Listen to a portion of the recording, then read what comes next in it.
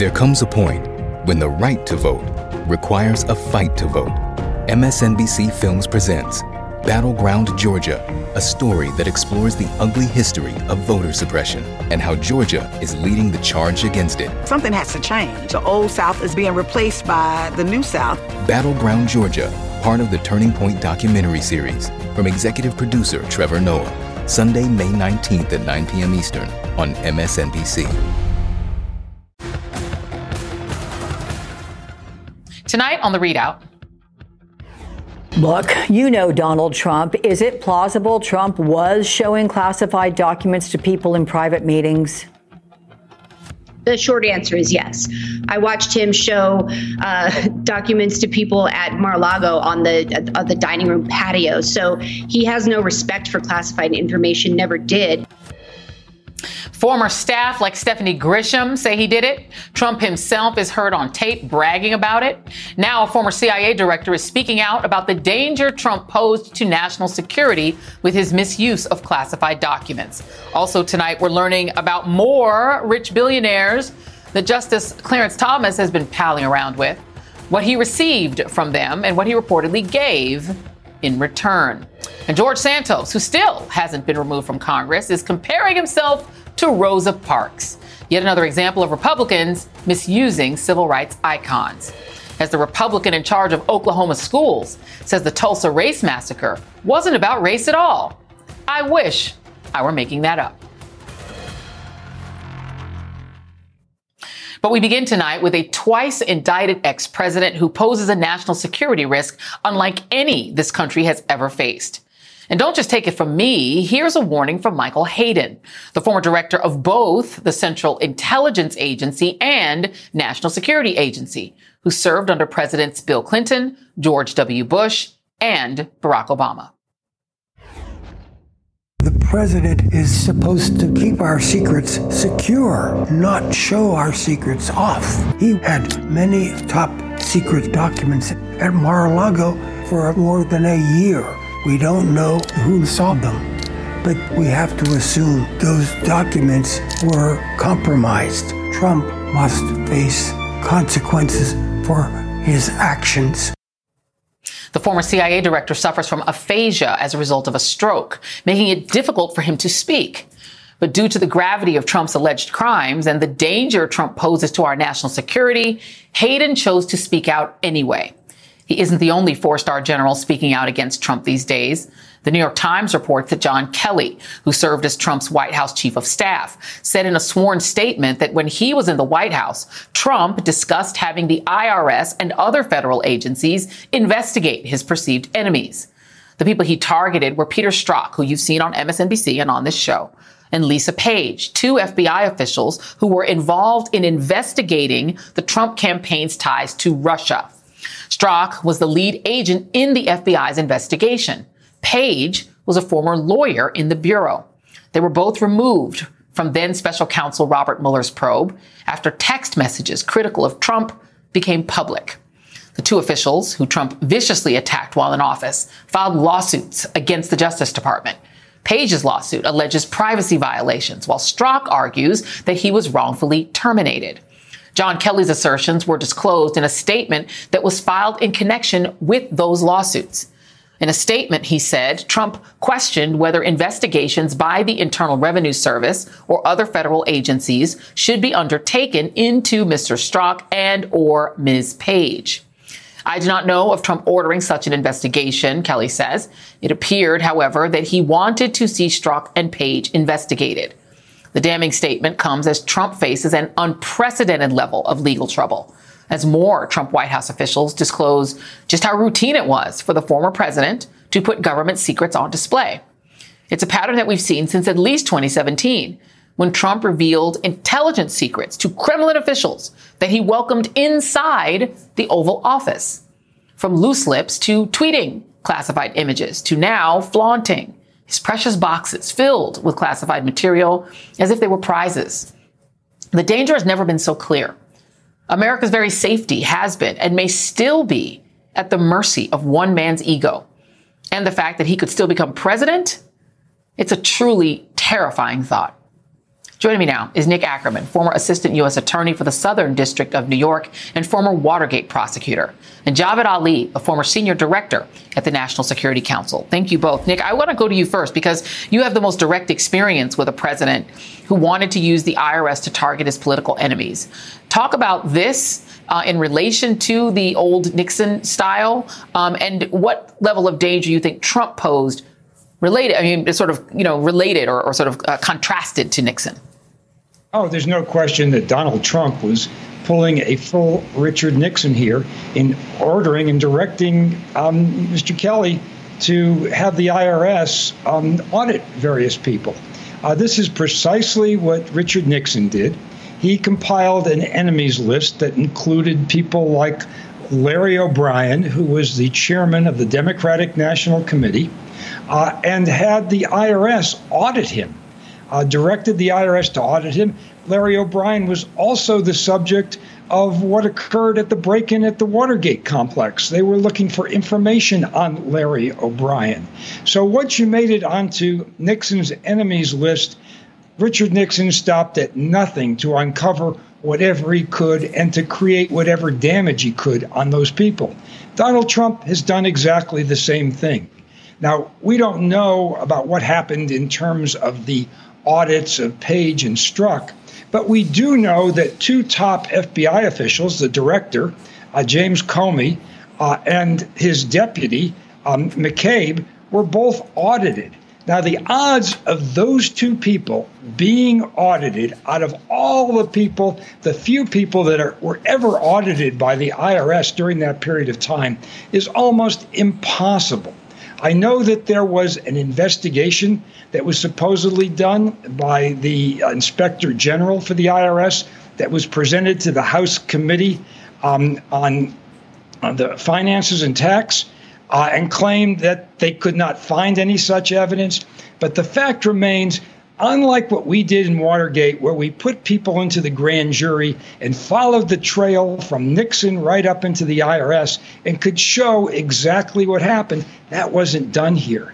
There was no Department of Justice investigation of Donald Trump on what was clearly criminal activity. I think the problem is Donald Trump committed so many crimes that the Department of Justice just doesn't have the time and ability to go after every single one of these. But certainly, I think if they dug into the McComey-Cabe audits, they would find out that this was just the same thing that happened to Larry O'Brien 50 years ago. Right. And to bring you in, Javed Ali, I mean, Peter Strzok, Ms. Page, James Comey and McCabe, what they all have in common, and we should note Strzok and McCabe were not audited. This was just conversations that the chief of staff at the time was privy to. What these four people have in common is that they were all involved in some way in probing Donald Trump's ties to Russia. And we know Trump was obsessed with that and remained obsessed with it. There's some thinking that trying to sort of pay back and prove his innocence and pay back those who were uncovering those ties was some of his motivation when he was president, of doing things and naming people as enemies. What do you make of the fact that this was one of the things that he wanted to do? Joy, great to be with you again. And it would suggest that President Trump was trying to use the IRS as some kind of political tool to advance these personal agendas, even though he and other folks on his staff were coming under investigation for those suspected or alleged ties to Russia. Now, we also know there are problems with the Crossfire Hurricane investigation as well, and the FBI has taken steps to address that. But yeah, this is just another example of that attitude that President Trump apparently had while he was in office, that to use these different tools of government, not to advance the country's national security interests, but again, to align with his personal interests and to go after people he thought were somehow trying to undermine him personally. And I will note that the investigation that was done by Robert Mueller, 33 some odd people were indicted. Donald Trump's ties to Russia, his campaign was being solicited by the Russians who did want to help him. And I think it was very definitively found in the Mueller report that they wanted him to win and were trying to help him. So, right. And that obviously freaked him out. And he was very disturbed that information was coming out. But let me go to the second piece of this. And I'll start with you, Javed Ali. You have Donald Trump, while he's president, disclosing classified classified information about a planned ISIL operation when he's in the Oval Office with Sergei Lavrov and Russian Ambassador Sergei Kislyak. Lavrov and Kislyak essentially might as well be Russian spies. These are Kremlin officials. He told Philippines President Rodrigo Duterte that the U.S. had positioned 2 nuclear submarines off the course of North Korea. That's classified information. He confiscated his interpreter's notes at his meeting with Putin. So no one knows what was said there. He posted video on Twitter of several members of SEAL Team 5 revealing their location and their unblurred faces. That's 2018. A year later, he tweets a classified surveillance image of damage to an Iranian spaceport, revealing highly classified U.S. surveillance capabilities. And then in 2021, he showed and described classified documents about U.S. military plans to attack Iran. He also may have shown aides and visitors a map of sensitive intelligence. This is not a man, Javed Ali, that cares about our national security. He seems to be using our national secrets to aggrandize himself. How dangerous is having someone like that anywhere near the Oval Office, let alone able to declassify things if he wants? Well, that's certainly a pattern of troubling activity. And I, as you mentioned earlier when you introduced me, I was on the Trump National Security Council from 2017 to 2018, ironically, on detail from the FBI as well. But when I was on staff, we never heard of these types of mishandlings or allegations. So they must have happened, very closely within the confines of the Oval Office. And every day, at least on the National Security Council, we were dealing with the most sensitive documents one could imagine, going sometimes all the way up to the president. But once they left our control at the staff level and got to the National Security Advisor and then up through the president, there was nothing that we could do to control who would provide some type of unauthorized disclosure to whom. And unfortunately, it seems like that was a pattern of activity while President Trump was in the White House. And then now we know what happened in the aftermath with all the documents that came back to Mar-a-Lago. So there just seems to be a pattern of behavior here. And part of it may have been that President Trump was not someone who was part of that Washington foreign policy or national security establishment, wasn't indoctrinated into these sensitivities about handling intelligence, certainly like people like myself as intelligence professionals were. And then you mix it in with all the other personal attributes. And unfortunately, something like this happened. Neither were Barack Obama, Bill Clinton, or even George W. Bush, even though he was the son of a president, and none of them did it. So I think maybe he just didn't care. I mean, that's my person. I mean, you compare him to those others. They didn't do it. Let me talk to you really quickly, Nick Ackerman, about the other guy that was involved in this, who was moving the boxes, Waltin Nada. He's now tried to delay his trial again. The next conference was scheduled for July 14th, but he wants to push it back because his attorney one of his attorneys is in D.C. doing another case. And also his other lawyer, they're claiming Sasha Dadin has not been adequately briefed on the case. It sounds to me like something that Trump might want, right, to push this trial back. Oh, of course. I mean, that's what he's going to try and do every step of the way. Now, I don't know what the judge is going to do about this. This is kind of an odd one where an attorney has another engagement. But I think in this circumstance, she may just order this attorney to show up or to have somebody else from her office show up. I mean, there's no excuse for this. This case has got to take precedence over every other case. It's a criminal case. Criminal cases in the federal system always take precedence. If this is some matter that's a civil case in District of Columbia, that is nonsense. I mean, there's no way that this should be permitted. This date has been on the calendar now for a couple of weeks. When the attorney came into the case, she knew full well that this was a date that was there and was in stone. I just don't think it's going to work. He's going to try a lot of other stunts, and this is probably the first of many that we're going to see. Nick Ackerman and Javed Ali, thank you both very much for helping us make sense of this stuff. Thank you. Up next on the ReidOut, new reporting raises more concerns about the ethical behavior of conservative justices on the Supreme Court. What are they handing over in exchange for all this VIP treatment? The ReidOut continues after this. Are you struggling to lower your bad LDL cholesterol, even though you may be taking a statin, swapping steaks for salads, and exercising while listening to this podcast? Ask your doctor if Repatha Evolocumab is right for you. With Repatha, you can dramatically reduce bad cholesterol and the risk of another heart attack while enjoying life too, because you're human. And with convenient self-administration, you can take Repatha in the comfort of your own home. Do not take Repatha if you're allergic to it, Repatha can cause serious allergic reactions. Signs include trouble breathing or swallowing, or swelling of the face. Most common side effects include runny nose, sore throat, common cold symptoms, flu or flu-like symptoms, back pain, high blood sugar and redness, pain, or bruising at the injection site. Visit Repatha.com or call 1-844-REPATHA. Talk to your doctor today about Repatha. Today and every day, Planned Parenthood is committed to ensuring that everyone has the information and resources they need to make their own decisions about their bodies, including abortion care. Lawmakers who oppose abortion are attacking Planned Parenthood, which means affordable, high-quality, basic health care for more than 2 million people is at stake. The right to control our bodies and get the health care we need has been stolen from us. And now, politicians in nearly every state have introduced bills that would block people from getting the sexual and reproductive care they need. Planned Parenthood believes everyone deserves health care. It's a human right. That's why they fight every day to push for common-sense policies that protect our right to control our own bodies and against policies that interfere with decisions between patients and their doctor. Planned Parenthood needs your support now more than ever. With supporters like you, we can reclaim our rights and protect and expand access to abortion care. Visit PlannedParenthood.org/future. That's PlannedParenthood.org/future.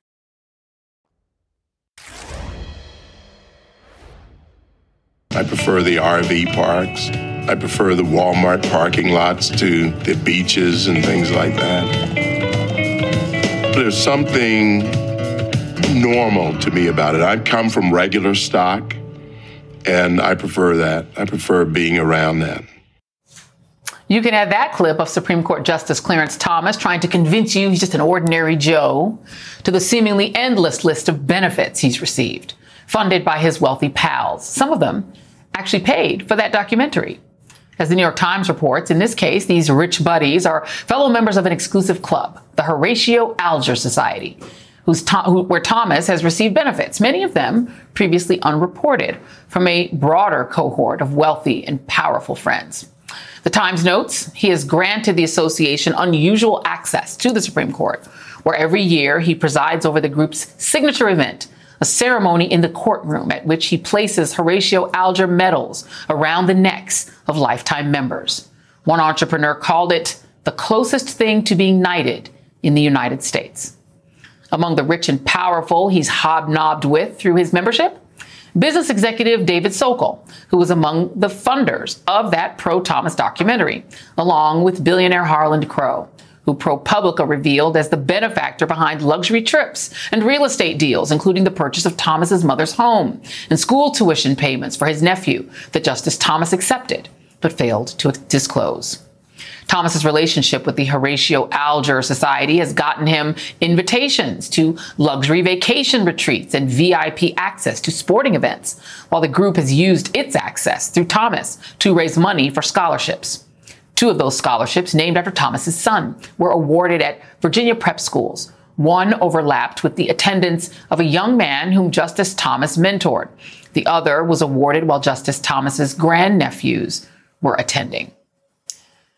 One of them, anyway. Clarence Thomas didn't respond to questions from the Times, but the report notes his interest in living the good life was documented even before his membership in this elite club. After befriending Dallas Cowboys owner Jerry Jones in the 1980s, the Legal Times reported he says he plans to be rich, says that means more than just a few $100,000 a year. Joining me now is Abby Van Sickle, one of the reporters on that New York Times story I just quoted, and Adam Serwer, staff writer for The Atlantic. Thank you both for being here. And Ms. Van Sickle, let's dig into this more because, you know, one of the things that I noted in your piece is just how impressed and, sort of the grandeur of being in that room, how much that meant to the people who got to be there. Is it normal for members of the Supreme Court to invite people to do fundraisers and to sort of enshrine themselves, ensconce themselves in that venue for purposes that are not legal or not related to the law, I should say? Yeah, so what we know is basically what we reported, which is that it's very unusual for groups to get access to the Supreme Court's courtroom itself. That's a hallowed space, in American jurisprudence. It's where some of the biggest decisions are made, and that this group has been able for years to get access to the courtroom itself to hold this induction ceremony. And this induction ceremony, this is where new members are brought in. Are there members that have been brought in or who've been associated with those events who've then turned around and had cases before the court?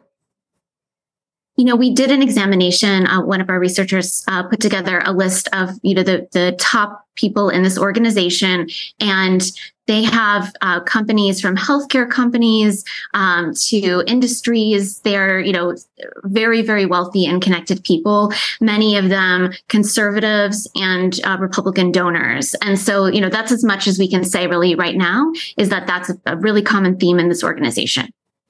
And I played a little clip of that documentary, a very pro Clarence Thomas documentary that was produced. And my understanding is it was produced in response to continued reporting about his confirmation hearing, where, of course, he was credibly accused of sexual harassment. Is that accurate? We did see that there is a section of a book that was produced along with this documentary where there's, an explicit connection between the 2016 HBO movie that came out and a decision to create something in response, giving Clarence Thomas's views, giving him in his own words. And that this documentary, if you watch it at the end in the credits, it lists people who are his friends from the Horatio Alger Association, along with Mr. Crow. Right. The people who paid for it. Adam, I'm old enough to remember when Republicans were outraged and claimed that the Clintons were selling the Lincoln bedroom and allowing donors to come over and experience the White House. And then they turned around and donated. This seems to me to be a sale, in a sense, of the court, trading access to the court to be in that hallowed space, as Ms. Vensickle has described it. And then those people turn around and get their way on the court, and then they take him out to fancy events. It definitely sounds like corruption to me. How do you read it? Well, Thomas was already very conservative when he was appointed to the court. So I think, it's hard to say where his ideology begins and, whatever outside influence might begin. But it's also the case that you're not supposed to be able to, profit off of your elevated position. So even if, there's no evidence or there's no, we never find out anything that indicates, sort of explicit, I'm going to do this and you're going to rule for me on this issue. What you have is the longstanding financial and social relationship that puts pressure on a person in a position of incredible power, to rule in a way that does not make his friends upset. And especially when those people are contributing to the lifestyle that you cannot afford on your own. It's just an unusual relationship. I think it is not necessarily corruption in a legal sense, but it is the kind of relationship that is corrupting in the sense that, you have a very tight social and financial ties to people who have business before the court. Well, and I think that's fair. And that is a very fair way to look at it. I mean, but this association, Adam, has given Clarence Thomas access to people who, let's just be honest, would probably not be publicly really associated with him in real life. People like Buzz Aldrin, Oprah Winfrey, who I don't know that was much of a booster. I mean, Maya Angelou did support him getting on the court, but Fred Trump is a member. Justice Thurgood Marshall was a member. Mike Bloomberg, Elizabeth Holmes, actors, Roger Ailes. I mean, he's getting these associations, and he is somebody who his biographers all kind of agree has this kind of anger that he wasn't able to become a rich lawyer. He's now essentially traded this hallowed position, one of 9 members of the Supreme Court, for access to wealth, access to privilege, access to money. And it doesn't surprise me that he wants to make those people happy and that his rulings do make them happy. Well, as the saying goes, it's a small club and you ain't in it. But I don't think we know for sure what the nature, I'm saying to what extent, this has affected, any decisions he's actually made before the court. But it's certainly the case that he has been given access to a certain kind of lifestyle from people that he would not be able to afford on his own. And that is a questionable thing to do, even if no one has ever, slipped you an envelope full of money or anything that explicit. There also, Adam, is now a really big push that Congress has to stop this, have put an end to at least the perception that the court is thoroughly corrupt. Congress has been called to investigate. You've got a group of 90 progressive organizations that have now joined together called United for Democracy, calling for an investigation. But the reaction of people like Harlan Crow and even Chief Justice Roberts, this sort of contempt they've had for the suggestion that they ought to be investigated, their refusal to testify, to me, that is also damning. Harlan Crow claims they have not identified a valid legislative purpose for an investigation. Justice Thomas had said, you can't investigate us. If they're not corrupt, their behavior certainly suggests that they may be corrupt-ish because they don't seem to be interested. If they're doing nothing wrong, I can't understand why they wouldn't be open to a full look. Well, I think quite apart from the question of corruption, Congress is one of the three branches of government. It is allowed to look at the Supreme Court and say, hey, we want to make sure that you are doing your job properly. And Harlan Crow is not a branch of the Supreme Court. So I think it's actually very strange for someone to thumb his nose at Congress in that way. John Roberts, his argument is that it is precisely the separation of powers that prevents him from coming to Congress and answering questions in this way. I think that's questionable, but at least there's a sort of logic behind it. Harlan Crow saying, I'm going to spend all this money in advance of my political interests, and then I'm going to ignore Congress when they invite me to testify. I think that's actually much stranger.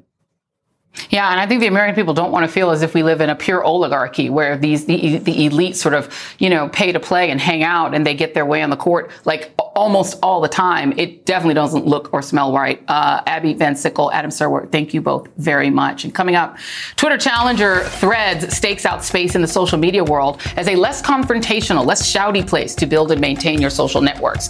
But can that last? We'll be right back.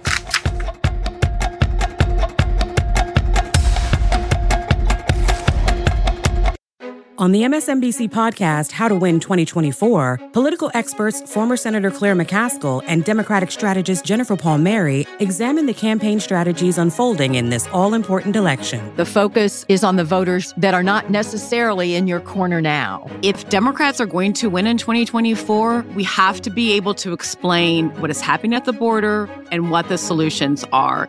Search for How to Win 2024 wherever you get your podcasts. New episodes every Thursday. It's Monday night. It's Monday, everyone. We're happy to have you here on this Monday night. Lots of news to get to tonight. Make more of your Mondays on MSNBC with Jen Psaki and Rachel Maddow back to back. If you were talking to a voter, what would you say to them about why this case matters to them? Was this the kind of proceeding you would expect in a typical New York DA's case, or does this really feel different? Inside with Jen Psaki at 8 p.m. Eastern, followed by The Rachel Maddow Show at 9, Mondays on MSNBC. Monday night.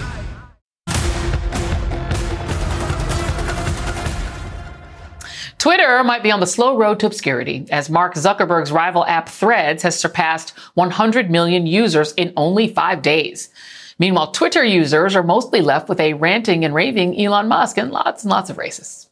You have neo-Nazi Richard Spencer allowed to host Twitter Spaces, and polls like this anti-Semitic one asking if Jews control the world and are waging war on white Western society. Those are being allowed to stay up. Horrifyingly, half of the people who engaged with this tweet answered yes to that question.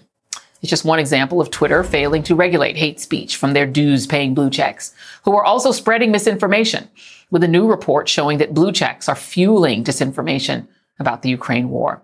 Joining me now is Ben Collins, NBC News senior reporter, and my doom scrolling reporter. We just sit here report on doom pretty much, but I love seeing you anyway, my friend.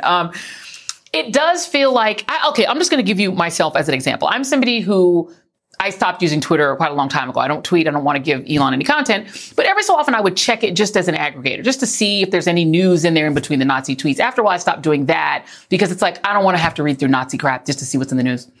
Threads, since that has launched, to me, there's no reason to check Twitter anymore.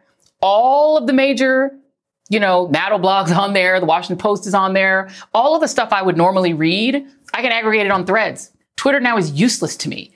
If people like me are leaving, I don't know how Twitter survives.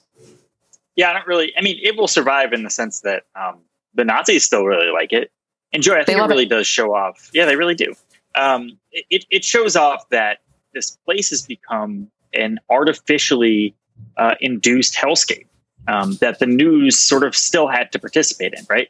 The incentive structure on Twitter wasn't the best content or even the most interesting content, or even, back in the old days, the worst thing it could be was the most salacious content. Now It's just a guy paid $8 to someone who is widely loathed, in part because they support the guy or because they want a clout chase. So the stuff that you see on Twitter is inherently kind of nuts. It's kind of nuts. On Threads, that's just not the case. It's people who are feeling out the platform, trying to see if they can sort of plant their flag, trying to remind people that they're around. It's like the first week in a new neighborhood, maybe. That's sort of what it feels like right now. So it's 103 million people as we speak right now on Threads. And when Twitter was bought by Elon, it was 360 million people. That's after about, over a dozen years in existence. And that's only gone down since then. So we're going to deal with a bifurcated, very separate and balkanized internet now, where the happier place appears to be Threads. Right. And one of the last sort of left holdouts was, Black Twitter was still there and it was still worth engaging with. That's on Spill now. I can go on Spill and get that. I don't have to even. So there's not even a reason to get that on there. And then as far as like news, yes, the people at Threads have said this is not a place for news. Oh, that's what they said. That ain't how it's working out. I'm still seeing news that is now breaking that I can see over there. I'm going to point to your tweet that we just saw while we were on the show that the supposed whistleblower that was going to get Joe Biden, who was indicted in February for trading arms, basically illicitly for the Chinese government, has now been indicted. I saw that on your feed on Threads during the commercial break. So it's like I can now find out things with, to me, The Guardian wrote about this, that the two things that were holding people onto Twitter was the communities that they built, right? And the fact they didn't want to leave those communities, and the fact that you could get information in real time. Well, if you can get the information in real time and also Threads brings your community in, I feel like Twitter becomes not important. But let's talk about Zuckerberg for a minute, because a lot of people are uncomfortable with him getting this much power. Let's just put up the top things that are used for social media. Facebook is still number one, believe it or not. Your grannies are really on there. Instagram, 2.3 billion people. TikTok, 1.6 billion people. Twitter was at 370 million and dropping. Snapchat, 370. Threads is only at 100 million so far, but those were per month. Is there a concern out there that maybe Zuckerberg winds up getting too much power? Yeah. Joy, we're not in a good position here. Like, we are in this weird space where we just float around from one weird rich guy's platform to the next.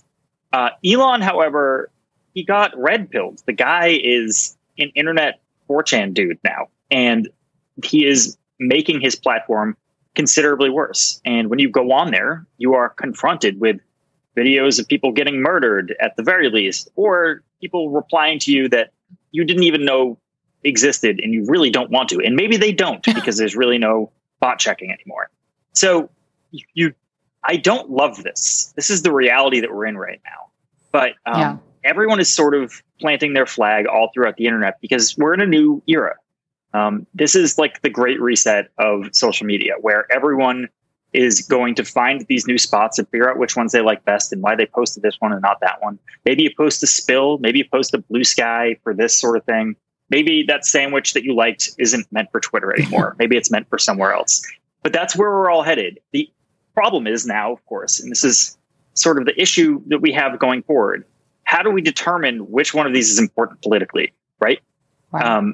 How do we determine which user base has power politically and is driving people to the polls, and is why is Ron DeSantis spending his time at this place, and why is Joe Biden's team spending his time at this place, right? That's going to be a new thing that we all have to learn. Problem is, it's a little bit more closed off than it used to be, and that's in part because it's Mark Zuckerberg and Elon Musk.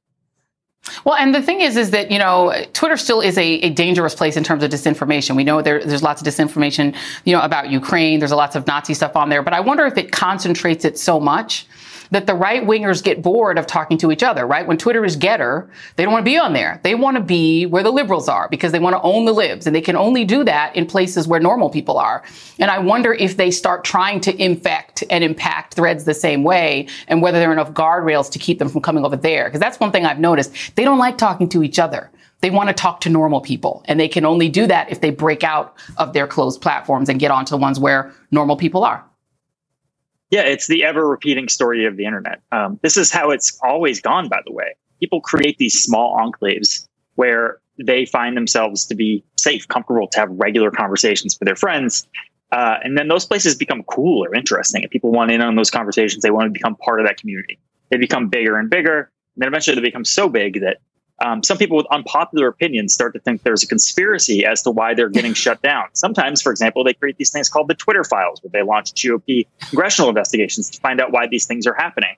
But it turns out maybe their opinions are just not something that people want to listen to. And it's not censorship. It's just, the way it is. It's not us. It's you. Sorry, right-wingers. Ben Collins, thank you. Still ahead. Iowa Republicans choose an odd day to hold their pre-election caucus as a judge in Oklahoma issues a heads we win, tails you lose ruling in the lawsuit seeking reparations for the 1921 Tulsa Race Massacre. We're back after this.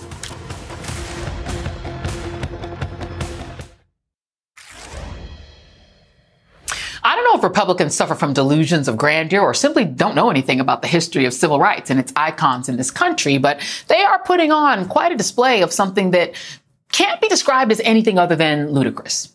You have the fabulous New York Congressman George Santos, a.k.a. Anthony DeValder, a.k.a. Kitara Rivash, now putting himself on the same level as a beloved civil rights icon. Mitt Romney, the man goes to the State of the Union of the United States wearing a Ukraine lapel pin, tells me, a Latino gay man, that I shouldn't sit in the front, that I should be in the back. Well, guess what? Rosa Parks didn't sit in the back, and neither am I going to sit in the back. Sorry, Congressman who shouldn't be a congressman, but no, you are nothing like Rosa Parks. And then you have Iowa's Republican Party, which just announced that they will be holding their presidential caucus next year on January 15th, the same day as the federal holiday honoring Dr. Martin Luther King Jr. It was a deliberate choice, with the state's Republican chair making this claim. I think the fact that it is a federal holiday, and I think the fact that it, as Republicans, we see this as honoring the legacy of Martin Luther King. Yes, I'm sure Dr. King would be so honored by the same Republican Party that passed a ban on a made-up version of critical race theory that would make it difficult to even teach students about Dr. King and his amazing legacy. And Iowa's not alone. According to Education Week, 18 Republican-led states have passed similar bans and restrictions that amount to nothing more than mandating, by law, the continual protection of conservative white Americans' feelings. Because if you taught the country's actual history on civil rights and racism, it could make the white people who weirdly identify with the bad guys from decades ago feel sad. To that, Oklahoma's Republican state superintendent, the person in charge of all of the state's public schools, said, "Hold my beer." In a public forum last week, Ryan Walters was asked how the state could teach about the 1921 Tulsa Race Massacre, in which a white mob descended on the prosperous all-black neighborhood of Greenwood, known as Black Wall Street, destroying it and killing an estimated 300 black people, given the state's ban on teaching such concepts about race in public schools. I would say you be judgmental of the issue, of the action, of the content, of the character of the individual, absolutely. But let's not tie it to the skin color and say that the skin color determined it. Yes, you heard that right. Somehow the Tulsa Race Massacre had nothing to do with race at all. You cannot make this stuff up. And we'll talk about that and a crushing development in the lawsuit seeking reparations for the last known living victims of the Tulsa Race Massacre next. What does justice look like to you? Well, everything is beautiful and rebuilt and restored. And, we just think it's just time now that we have justice on all of that, to where we can live all our life, that type of life over again as a grown-up. For 109-year-old Viola Fletcher and the two other known survivors of the 1921 Tulsa Race Massacre, the wait for that justice will drag on. That's because an Oklahoma judge threw out their years-long legal efforts seeking reparations and rebuilding to address the historical damage done 102 years ago by the race massacre that destroyed Black Wall Street. Judge Caroline Wall sided with the state and city of Tulsa, who argued, in part, that being connected to a historical event doesn't give a person unlimited rights to seek compensation. And joining me now is Demario Solomon Simmons, civil rights attorney and founder of Justice for Greenwood. Demario, it is great to see you.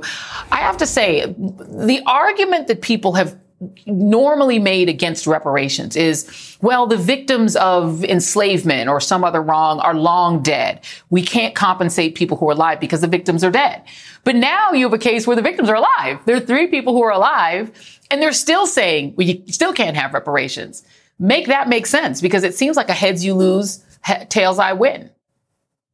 Yeah, I mean, it's always a moving of the goalpost when it comes to Black people and our racial justice claims. And you're right, Joy. 109 years old. Mother Fletcher was 7 years old at the time. Mother Randall, 108. She was 6 years old at the time. They saw, they felt, they heard, and they witnessed and experienced the race massacre. They're still here. And that's the thing that this case is so important nationally, because we have the photos, we have the video, we have the hundreds of insurance claims. We have living people who are saying this happened to me. And no one is disputing that this happened to them. Yet the city of Tulsa, the county, the chamber, and the state are saying, we don't care that this happened to you. We're not going to do anything for you, your families, or the community. Let me play what you said last time that you were here on the show about the defendants in this case. We know that the defendants, their strategy was to have these beautiful individuals. They want them to die, point blank. They was hoping that during this delay that they wouldn't be here any further longer. But they both told me they're going to be here for the long haul. And I mean, that's what it sounds like. It sounds like they want to go back to the original argument, saying there are no living victims.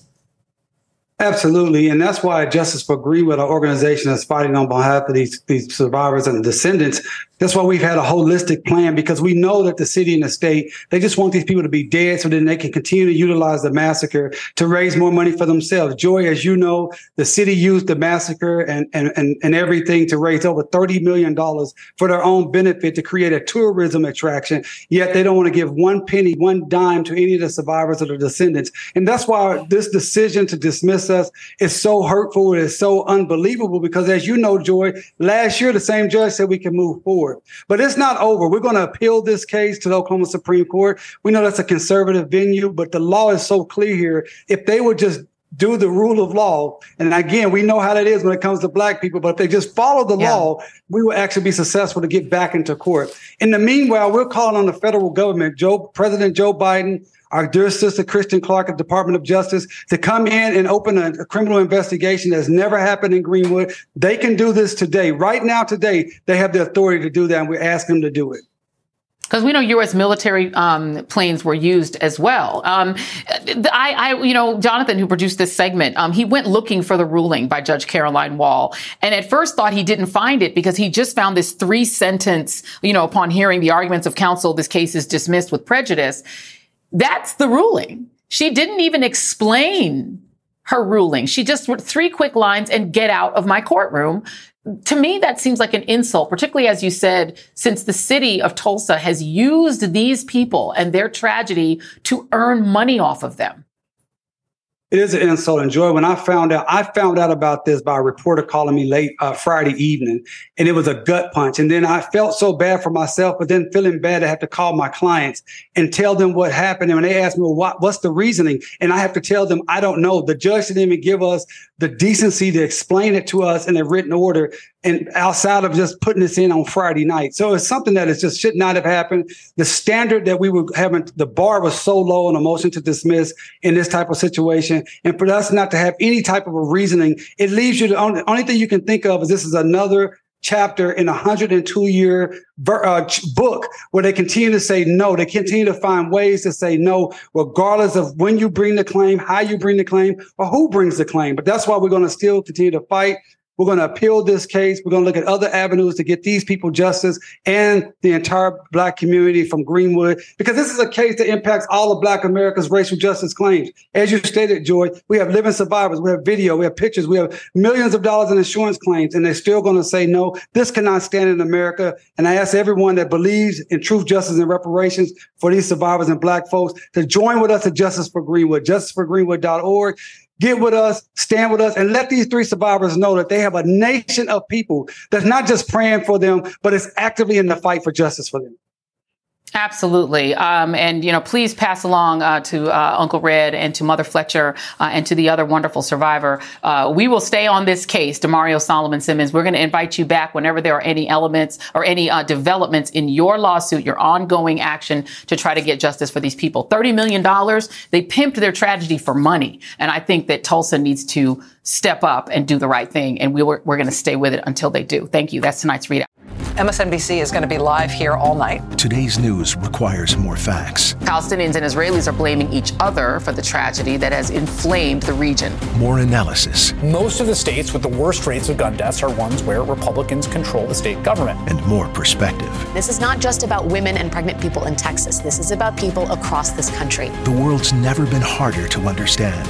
That's why it's never been more important to try. MSNBC. Understand more.